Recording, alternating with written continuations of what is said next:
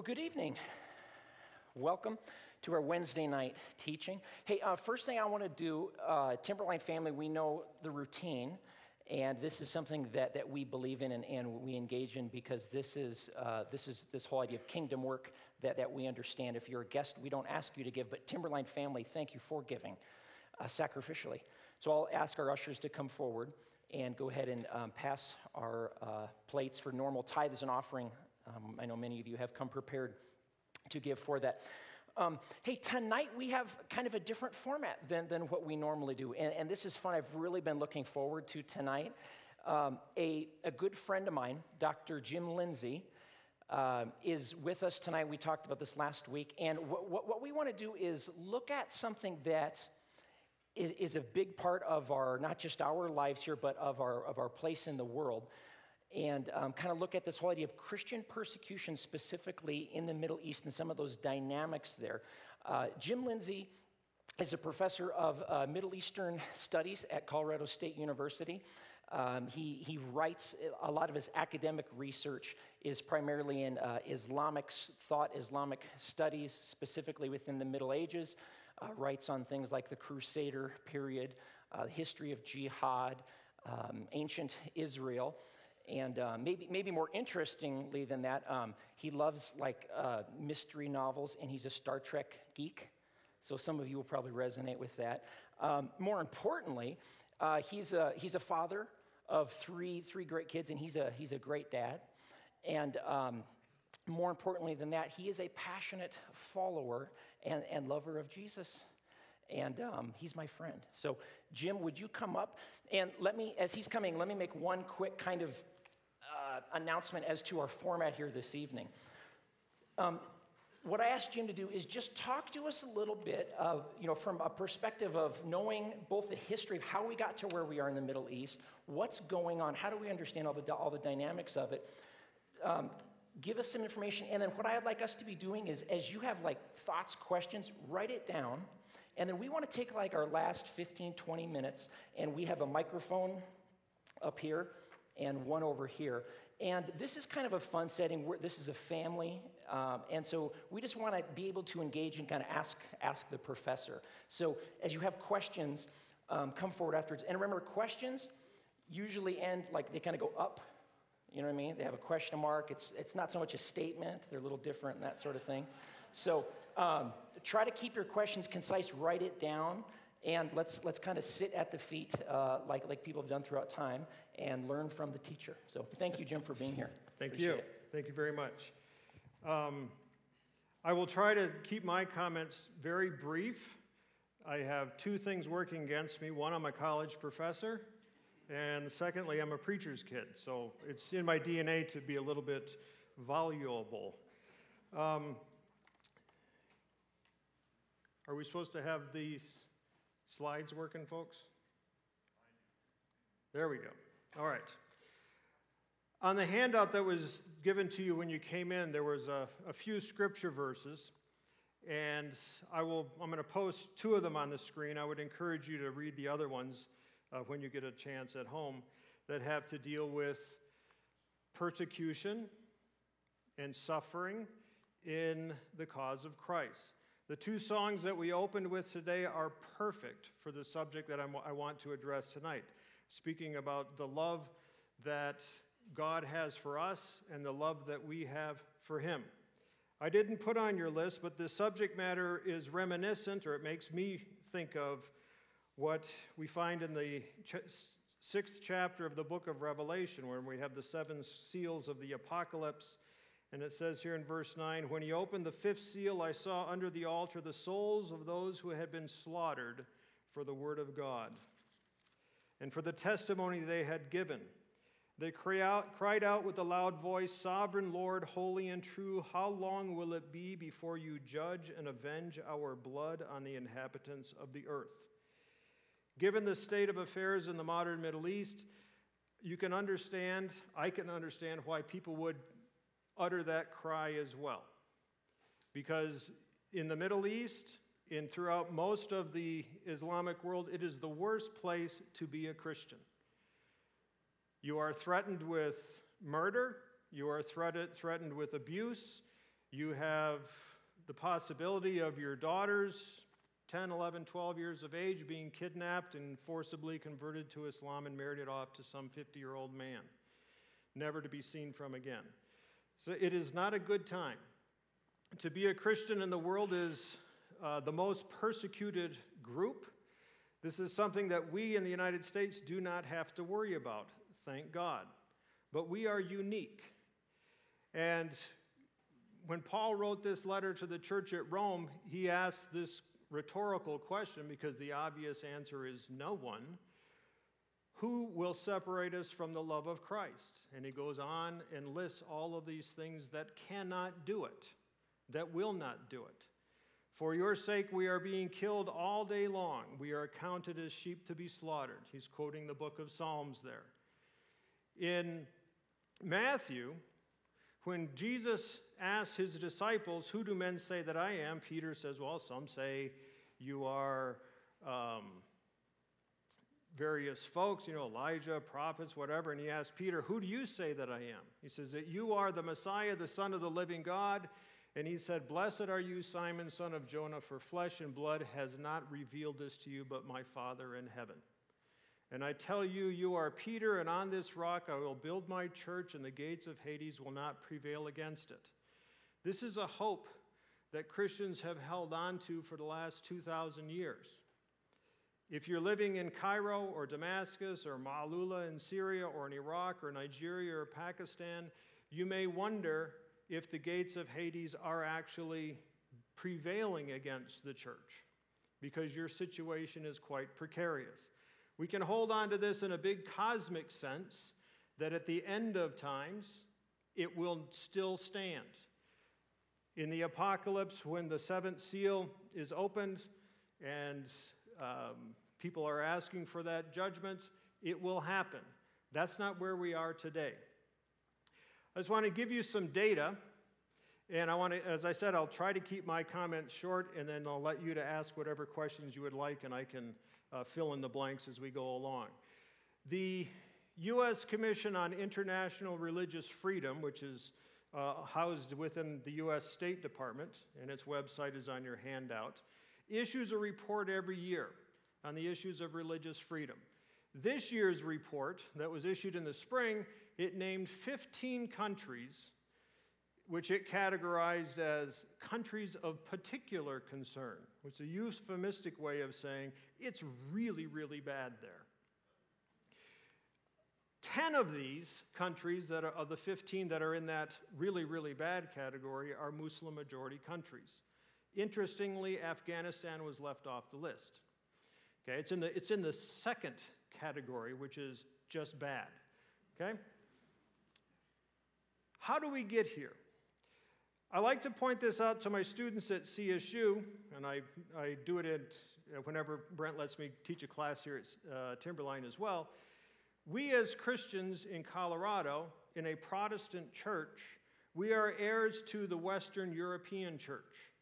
In most of church history, or let me rephrase that, in the beginnings of church history, Western Europe was not part of it. I circled here on the map the 5 ancient patriarchates of Christianity, the places where the leaders of the church were based. In Jerusalem, in Antioch, where Christians were first called Christians, where Peter was the first bishop, Alexandria in Egypt, Rome, and then lastly, Constantinople. The blue areas on the screen are the areas where Christianity spread in the first half a millennia or more of Christian history. In the 7th century, there are 2 major world empires in the Mediterranean world in the Middle East. We have Rome in the west, and we have the Sasanian Empire in the east.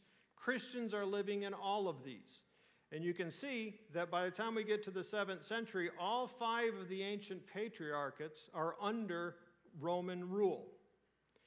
In the late 300s, in the 380s, Rome adopted Christianity as the official religion of the state, something that we don't have. We don't have an established religion.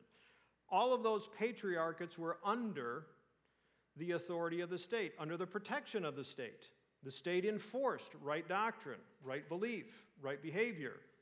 People who did not want to follow right doctrine were persecuted by the state. You could coerce people into being good Christians, at least in their public behavior, maybe not in their private beliefs. In the 7th century, something happened. We have what are known as the Islamic conquests, and 3 of those ancient patriarchates are no longer under Christian political domination. And you'll notice that they are Egypt, modern-day Egypt, Israel, Syria, Jordan, Lebanon, and Iraq, the core territories of the Middle East. Today, the overwhelming majority of that region is Muslim. It took about 400 or 500 years for that demographic change to take place. All of those colored areas on the screen, except for the purple area at the top, were under Muslim political domination by the time we get to the mid-700s. I'm a history professor. I can't help giving you the history lesson. Why is this important? For the development of Christianity, half of the Christians in the world are now living under a political authority that is hostile to Christianity. This is a dramatic change. The church no longer has the support of the state, of the powers that be in this world. In the 1400s, the Muslim armies by that time, they have conquered up into southeastern Europe, and Constantinople, the capital of the Roman Empire, falls in 1453. So we have one of the ancient patriarchs that is left, and that is the bishop in Rome.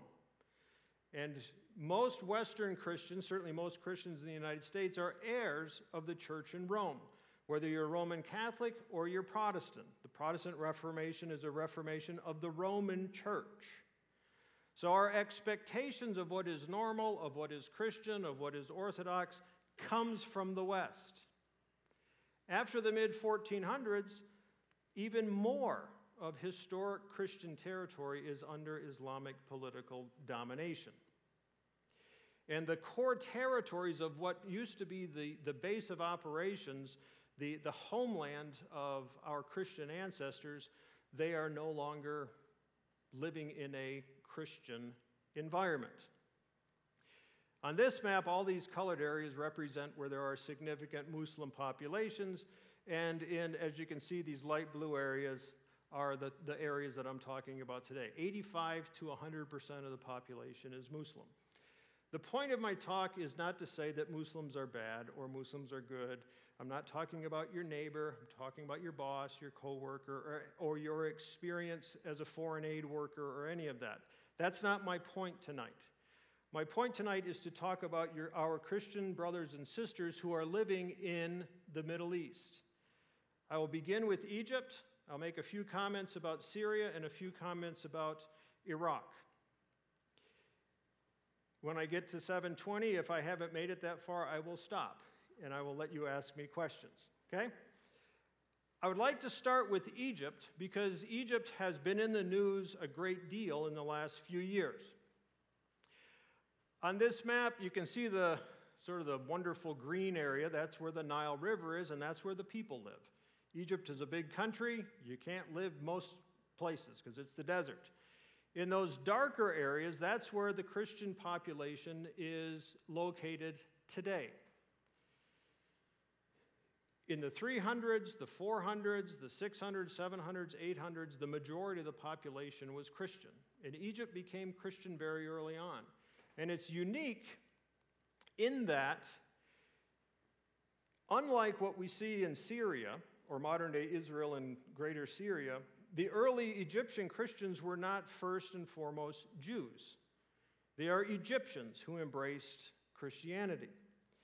And Egyptian Christians have a very strong sense of who they are as ancient Christians and as an early church.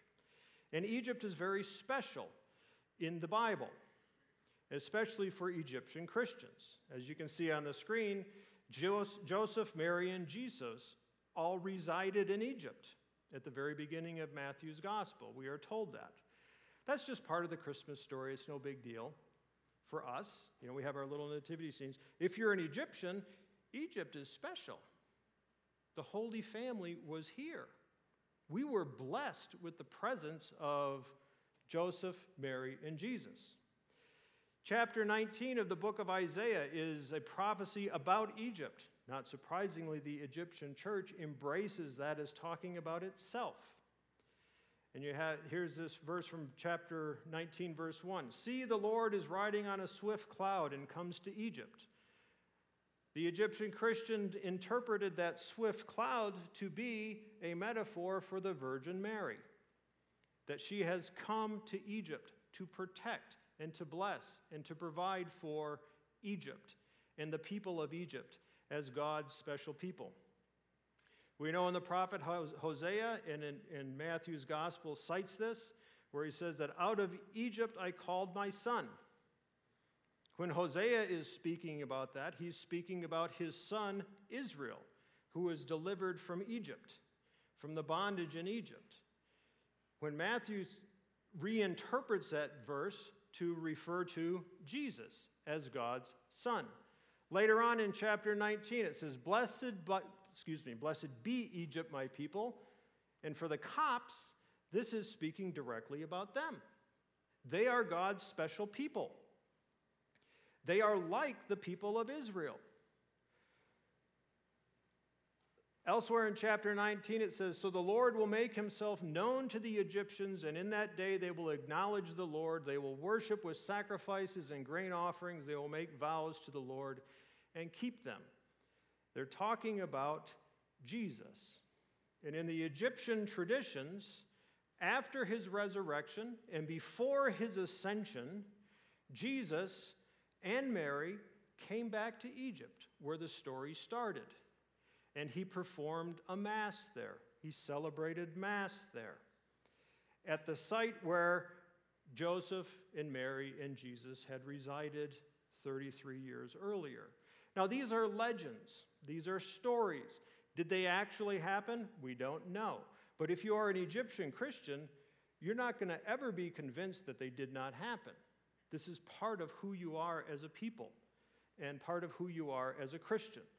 This monastery here is the monastery of the Virgin Mary in central Egypt. And it is the site, supposedly, where the Holy Family lived and where Jesus celebrated his first Mass after his resurrection.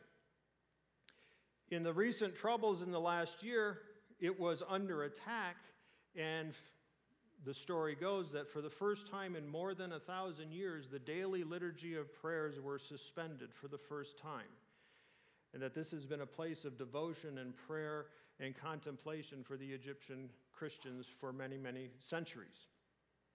In Alexandria, these are the bones, the relics of St. Mark the Evangelist, the author of the second gospel, who brought Christianity to Egypt.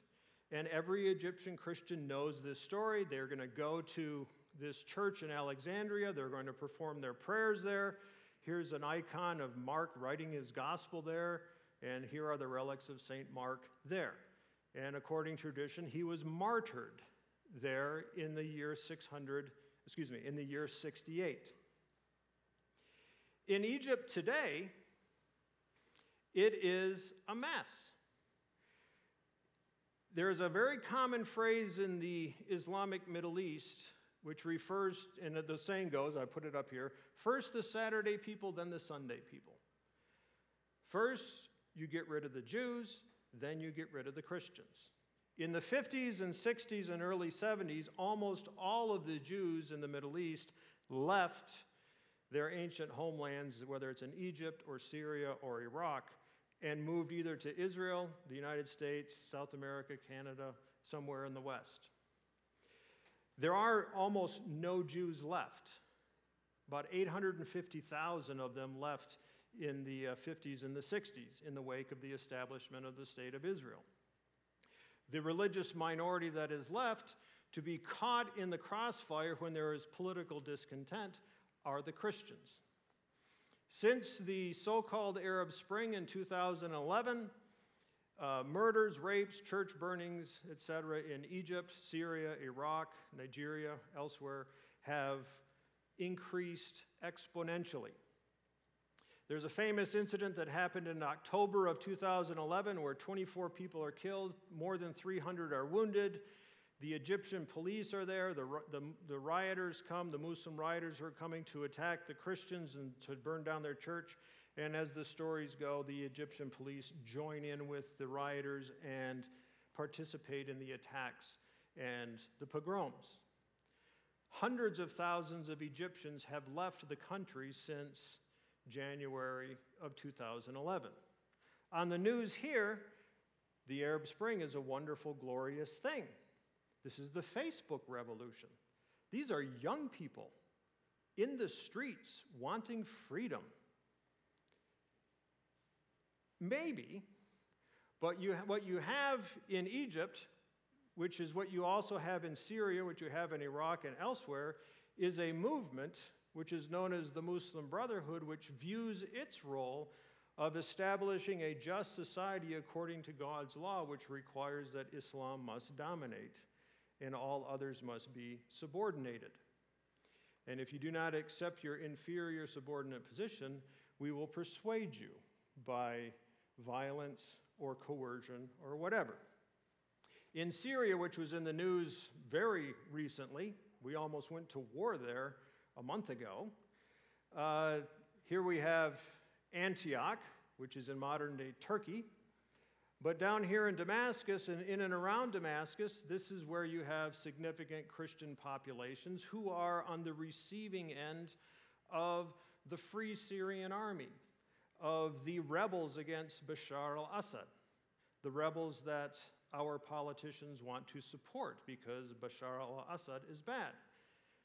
The rebels are the ones who are in league or are members of or advocates of the ideology of the Muslim Brotherhood, and one of their tactics is to slaughter the Christian villagers.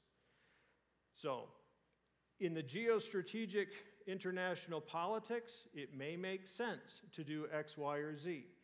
There are always loads of unintended consequences. For the Christians of the Middle East, they are the ones who almost always are going to be the ones who get caught in the meat grinder. On this map here, you can see the demographics of Syria.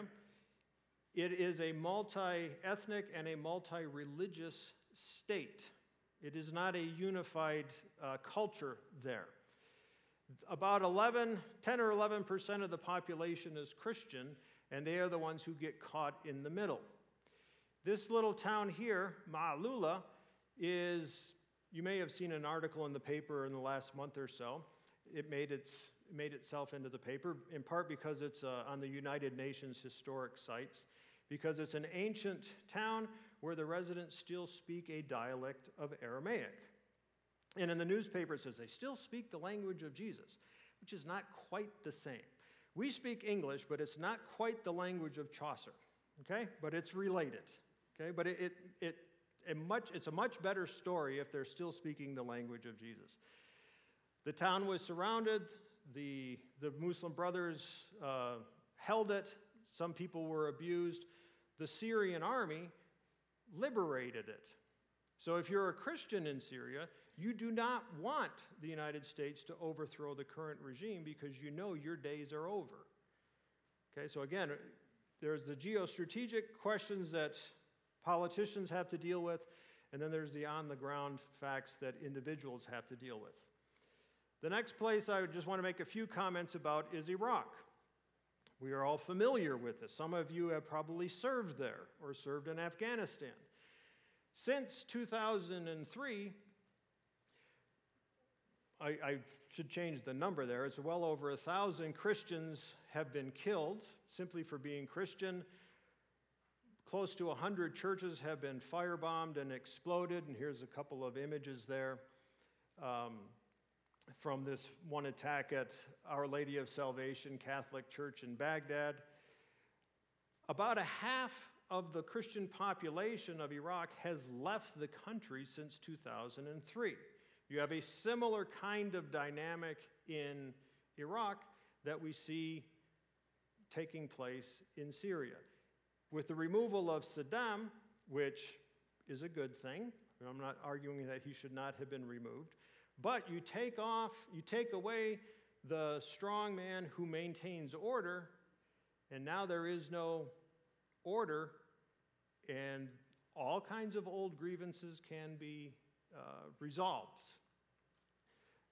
And so you have Sunni-Shiite conflict, and both of them are going to turn their attention on their Christian Iraqi fellow citizens because they're easy targets. About 2 weeks ago, I was reading an article about a church in Syria. A priest has gone into the confessional booth to hear confession of one of his congregants, and there's a bomb in the confessional booth. Now, I don't think that would be a good place for a bomb to be, but you can see how the animosities are there. As I put up here on the screen, about half to two-thirds of Iraq's population have left. Not all of them have been able to flee to Western countries where they have found safety. Many of them fled due west, which lo and behold puts them in Syria. So they get to go from one meat grinder to another. This is the situation in which our Christian and brothers are living throughout the Middle East, but the same situation obtains whether they're in northern Nigeria or in Pakistan or in Sudan or in Somalia or any of these places in which the majority of the population is Muslim. A lot of that has to do with simply the fact that we as Americans, what we expect as normal of how a society is supposed to be ordered, how a state is supposed to be ordered, what is normal, things that we take for granted. Our first freedom is religious freedom, right? Our First Amendment says Congress shall make no law establishing a religion or prohibiting the free exercise thereof. Any traditional Islamic form of government cannot agree with that because their job is to enforce right religion. They behave much like, say, King Josiah did, or King Hezekiah did, or Emperor Theodosius. They're put there by God to enforce right religion, not to give freedom of religion to people. So it's the Christian populations in these areas that today are the ones who are on the receiving end of an awful lot of bloodshed and an awful lot of abuse. I told you at the outset that I have 2 strikes against me, and it's 7:24, not 7:20, so I'm going to stop.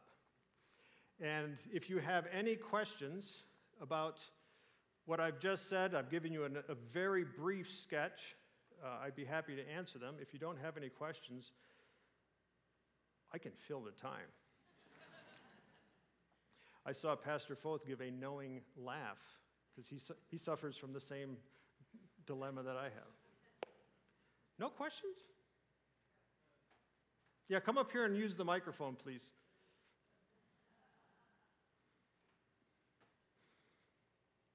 So it's supposed to end with a raised up. Okay, pitch goes up. Okay, just checking. Jim, thank you very much. You're welcome.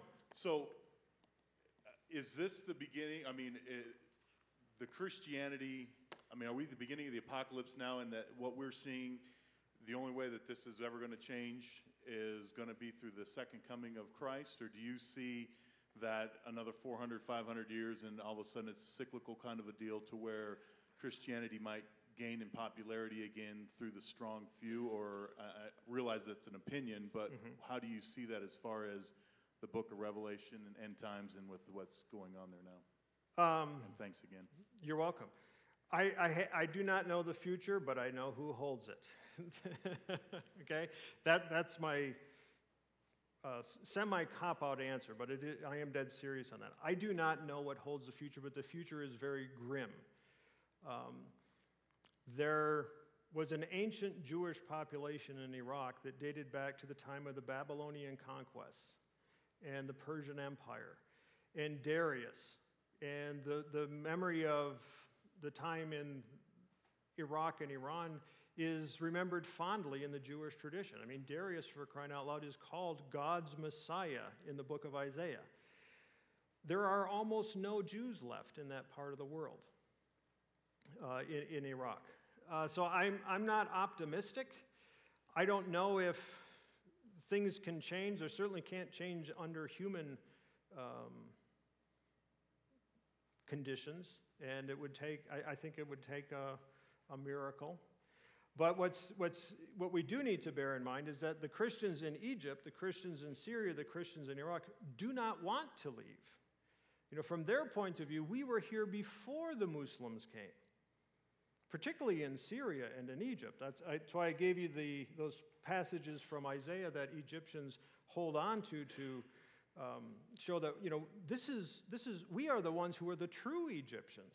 I mean, they're called Copts, which is derived from the Greek word for Egypt. You know, that it just means that they're the Egyptians. So I don't know if I'm giving you a satisfactory answer. I was wondering if I should read anything from the book of Revelation, because I don't know what to do with that one. But I liked the rhetoric of that passage.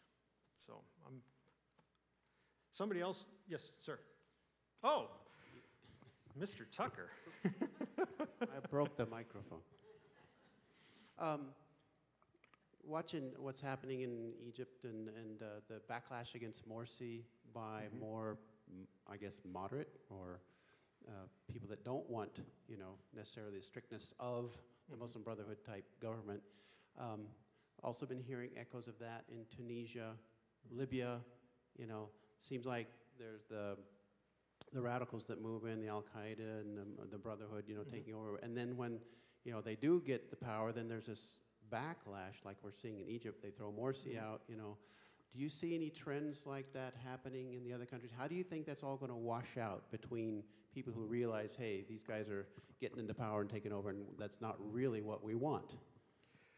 I don't know if that's not what people want. Whenever there is a free and fair election in this part of the world, the Muslim Brotherhood types win. We see this in Gaza. We saw it in Egypt. You never quite know how things are working in Iran, but they do have elections. But they cannot govern. But nobody can govern in this part of the world. Doesn't matter who's in charge in Egypt, it's going to be a disaster. There are, you know, 70% of the caloric intake of Egypt is imported. It cannot feed itself. Its economy is an utter and total disaster. So when you're promising you vote, you know, the slogan of the Muslim Brotherhood is that Islam is the solution. A parallel to that is a slogan that was very common when I was in high school in the 1970s, and some of you are old enough to remember the 1970s, and that was, Jesus is the answer, which is a very nice slogan. But what Jesus are you talking about, and what is the question? Okay, so I mean, it's a very malleable phrase that can be filled with anything, but it's a very powerful one to people who want that to be how the world is ordered. I think that the Muslim Brotherhood ideology is not going anywhere.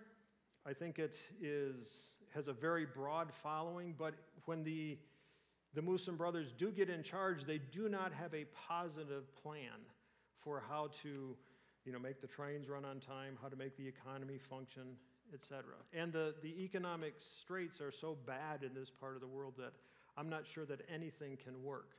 I think that there are two options: a strong military option, which is a repressive state, or a strong Islamist option, which is also a repressive state. Just to give one example of the former model, in the 70s, there was a president in Egypt who was named Anwar Sadat. And he is a great hero to many Americans because he made peace with Israel. And this is a good thing, because Israel is our ally. Israel are, you know, the Jews are the chosen people. There should be peace in the Middle East. That period was a terrible period for the Copts in Egypt. We don't hear about that here because it doesn't fit into our understanding of the big geostrategic issues. I also think part of it is that we, as I mentioned at the outset, we are heirs of Rome. and of Western Christianity. And given the loss of the patriarchates in the 7th century and then in the 15th century, Eastern Christianity is just something over there. It's something different. Maybe they're not the real thing, because they're different than us. And they kind of are off our radar screen. So that's one of my many missions in life, is to bring them more to the forefront of our imagination so that we know a little bit more, or at least are aware of their situation and that they are very much in need of our prayers. I don't know what else we can do besides our prayers, because I'm not in charge of a state. And I think the rest of the world would thank, whether they're believers in God or not, they are thanking him that I am not in that position. But I think that's what we definitely do need to pray for them. Sir. Can you talk a little bit about economic persecution? So jobs that Christians do and how they would be persecuted in an economic way.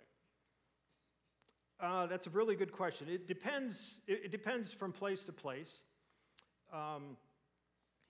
In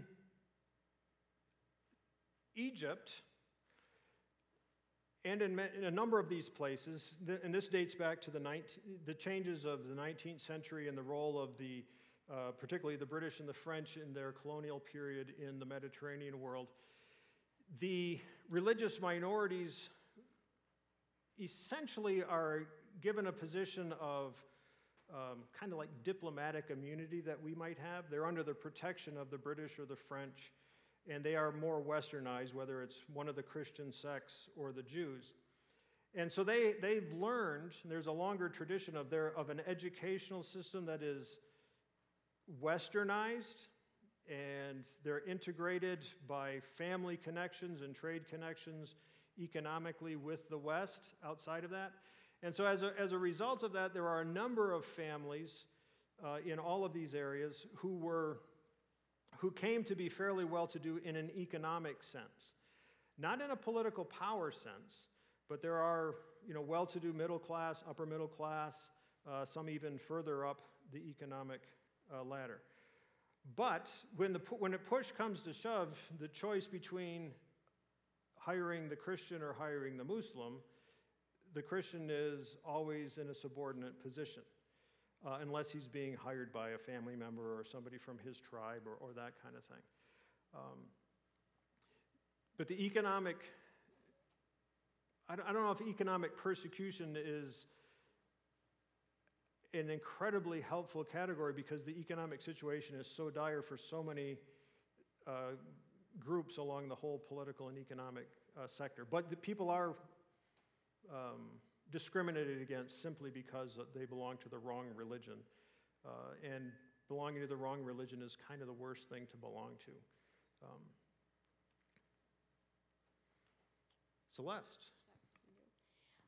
You've kind of answered some of it, but I guess is thinking different ways or sources of help for the Christians there. Is there any hope our government will make any decisions that would be of benefit to the Christians, or how do we encourage our government? Because who's the good guys, who's the bad guys? I mean, who do you support? And support where? Here or there? Well, for our government to be giving all the money to, for supporting militarily or financially, which groups? And also, what about agents or organizations like Voice of the Martyrs or Open Doors, or there are other ways, practical ways, or groups that are successful there that we can support, or other things that we can do to help them? Okay, yeah, a couple of questions there, I think. I think states behave in their own interests, and whoever is the president of the United States gets to define what the interests of the United States are. That's how our system works. In my opinion, the current administration's sympathies tend to be with the Muslim Brotherhood movements. I mean, it was in Libya, it was in Tunisia, it was in Egypt. Why that is the case, I don't understand. But it's not only the current executive branch. We find that in the Senate. Senator McCain, Senator Graham, Several of the other senators are advocating intervening in Syria on behalf of the rebels. To my mind, it makes absolutely no sense. I mean, we intervened in Libya, in eastern Libya, in the region of Benghazi, on behalf of the opponents of Gaddafi, and that region of Libya, second only to Saudi Arabia, our other close ally in the region, was, on a per capita basis, the number 2 reservoir of foreign jihadis who are moving to Iraq to fight against the Americans while we are there. So politics does make strange bedfellows. I'm not an advocate of giving financial and military aid to regimes who either are engaged in or who are turning a blind eye to the murder of Christians. You know, this is my opinion. I don't get to make that decision. As far as the organizations, I gave a list of some groups that will give you information. I endorse none of them. I'm not quite as old as some people in here, but I'm older than others, and I'm a little bit suspicious of the international charity racket. I'm happy to give generously to people in need. I'm not that interested in giving to the CEO of a charity organization who's pulling down 6, 7 figures. And I don't know the financial status of those organizations, so I do not endorse them. I do not encourage you to send anybody any money. But you can read their websites and learn an awful lot of information. But I don't know how they run their finances, so I would never ask you to give money to that. That's another benefit of being a preacher's kid and having seen many abuses. Not by my father. He was the best pastor who has ever lived, but second only to the Good Shepherd. He was a good shepherd, not the really good shepherd. Okay. Sir. Yeah, my name is Doug Clark. Hi, Zach. Dr. Philip Jenkins at Penn State University suggests that our view of these kinds of situations that you've described is far too constricted. And in his book, The Lost History of Christianity, he talks about the Nestorian Christians going into China, actually taking Christianity there before Christianity arrived in Ireland. And he points out that there were at least 2 major occasions when the entire Chinese church was wiped out to the ground by persecution, and that it wasn't until the 1900s that Christianity took root in China and really became an indigenous religion. Now, I raise that scenario to question, or at least maybe to hopefully broaden the perspective that you shared with us this evening. First of all, my impression of the traditional churches of the Middle East is that they have had 1,400 years to share the Christian faith with the growing Muslim community around them. And although you can point to individuals here and there who had a witness, by and large, that community, those Christian communities that you described, have taken let's pull the wagons into a circle and defend ourselves against the onslaught of these barbarians all around us. I don't mean to cut you off. Did you have a question? I do. Okay. Could you ask the question? question? I do have a question. There is another church in the Middle East, and that's the Muslim convert church that is slowly beginning to grow. And my question is it not possible, taking Jenkins' view, that God is simply drawing down the curtain on the presence of these traditional Christian groups in the Middle East and clearing the decks, as it were, for a greater rise of the Muslim convert church that will have a viable and credible, strong witness to its own Muslim people? I don't think so. I think that's, in a very short answer, I think that's a lot of wishful thinking. the reason that the majority of the population in this part of the world is Muslim is that the Christians became Muslims. And Islam and Christianity are irreconcilable in a theological sense. And if you sort of do the surreptitious Muslim-Christian under-the-radar Christianity that looks like Islam, it's not Orthodox Christianity in its historical sense. So I think that anytime someone is going to be brought to Christ, I think is a good thing. But I don't think that abandoning the traditional church and historical orthodoxy is the way to go. But I'm slightly over my time, and what I'd like to do at this stage is to transition. One of the themes here is explicit, implicit, is the shedding of blood, the shedding of the blood of the body of Christ in the Middle East. And on Wednesday nights, we do take communion together, and I'm going to be doing the transition to that. And I'd like to begin by reading from Paul's letter to the church at Corinth in chapter 11. And this is what he says to the church at Corinth. "For I received from the Lord what I also handed on to you, that the Lord Jesus, on the night that he was betrayed, took a loaf of bread, and when he had given thanks, he broke it and said, 'This is my body that is broken for you. Do this in remembrance of me.' In the same way, he took the cup also after supper, saying, 'This cup is the new covenant in my blood. Do this as often as you drink it in remembrance of me. For as often as you eat this bread and drink this cup, you proclaim the Lord's death until he comes.' And as we know, and we know very well, that Christ's sacrifice was the paschal lamb that covers the sins of us and of the world and makes it possible for us to be reconciled to God. We have it very well here in the United States. Our brothers and sisters in the Middle East, as well as in China, as well as in plenty of other places in the world, have it very, very difficult. If you are comfortable, I would ask you to pray with me the following prayer together before we take communion together.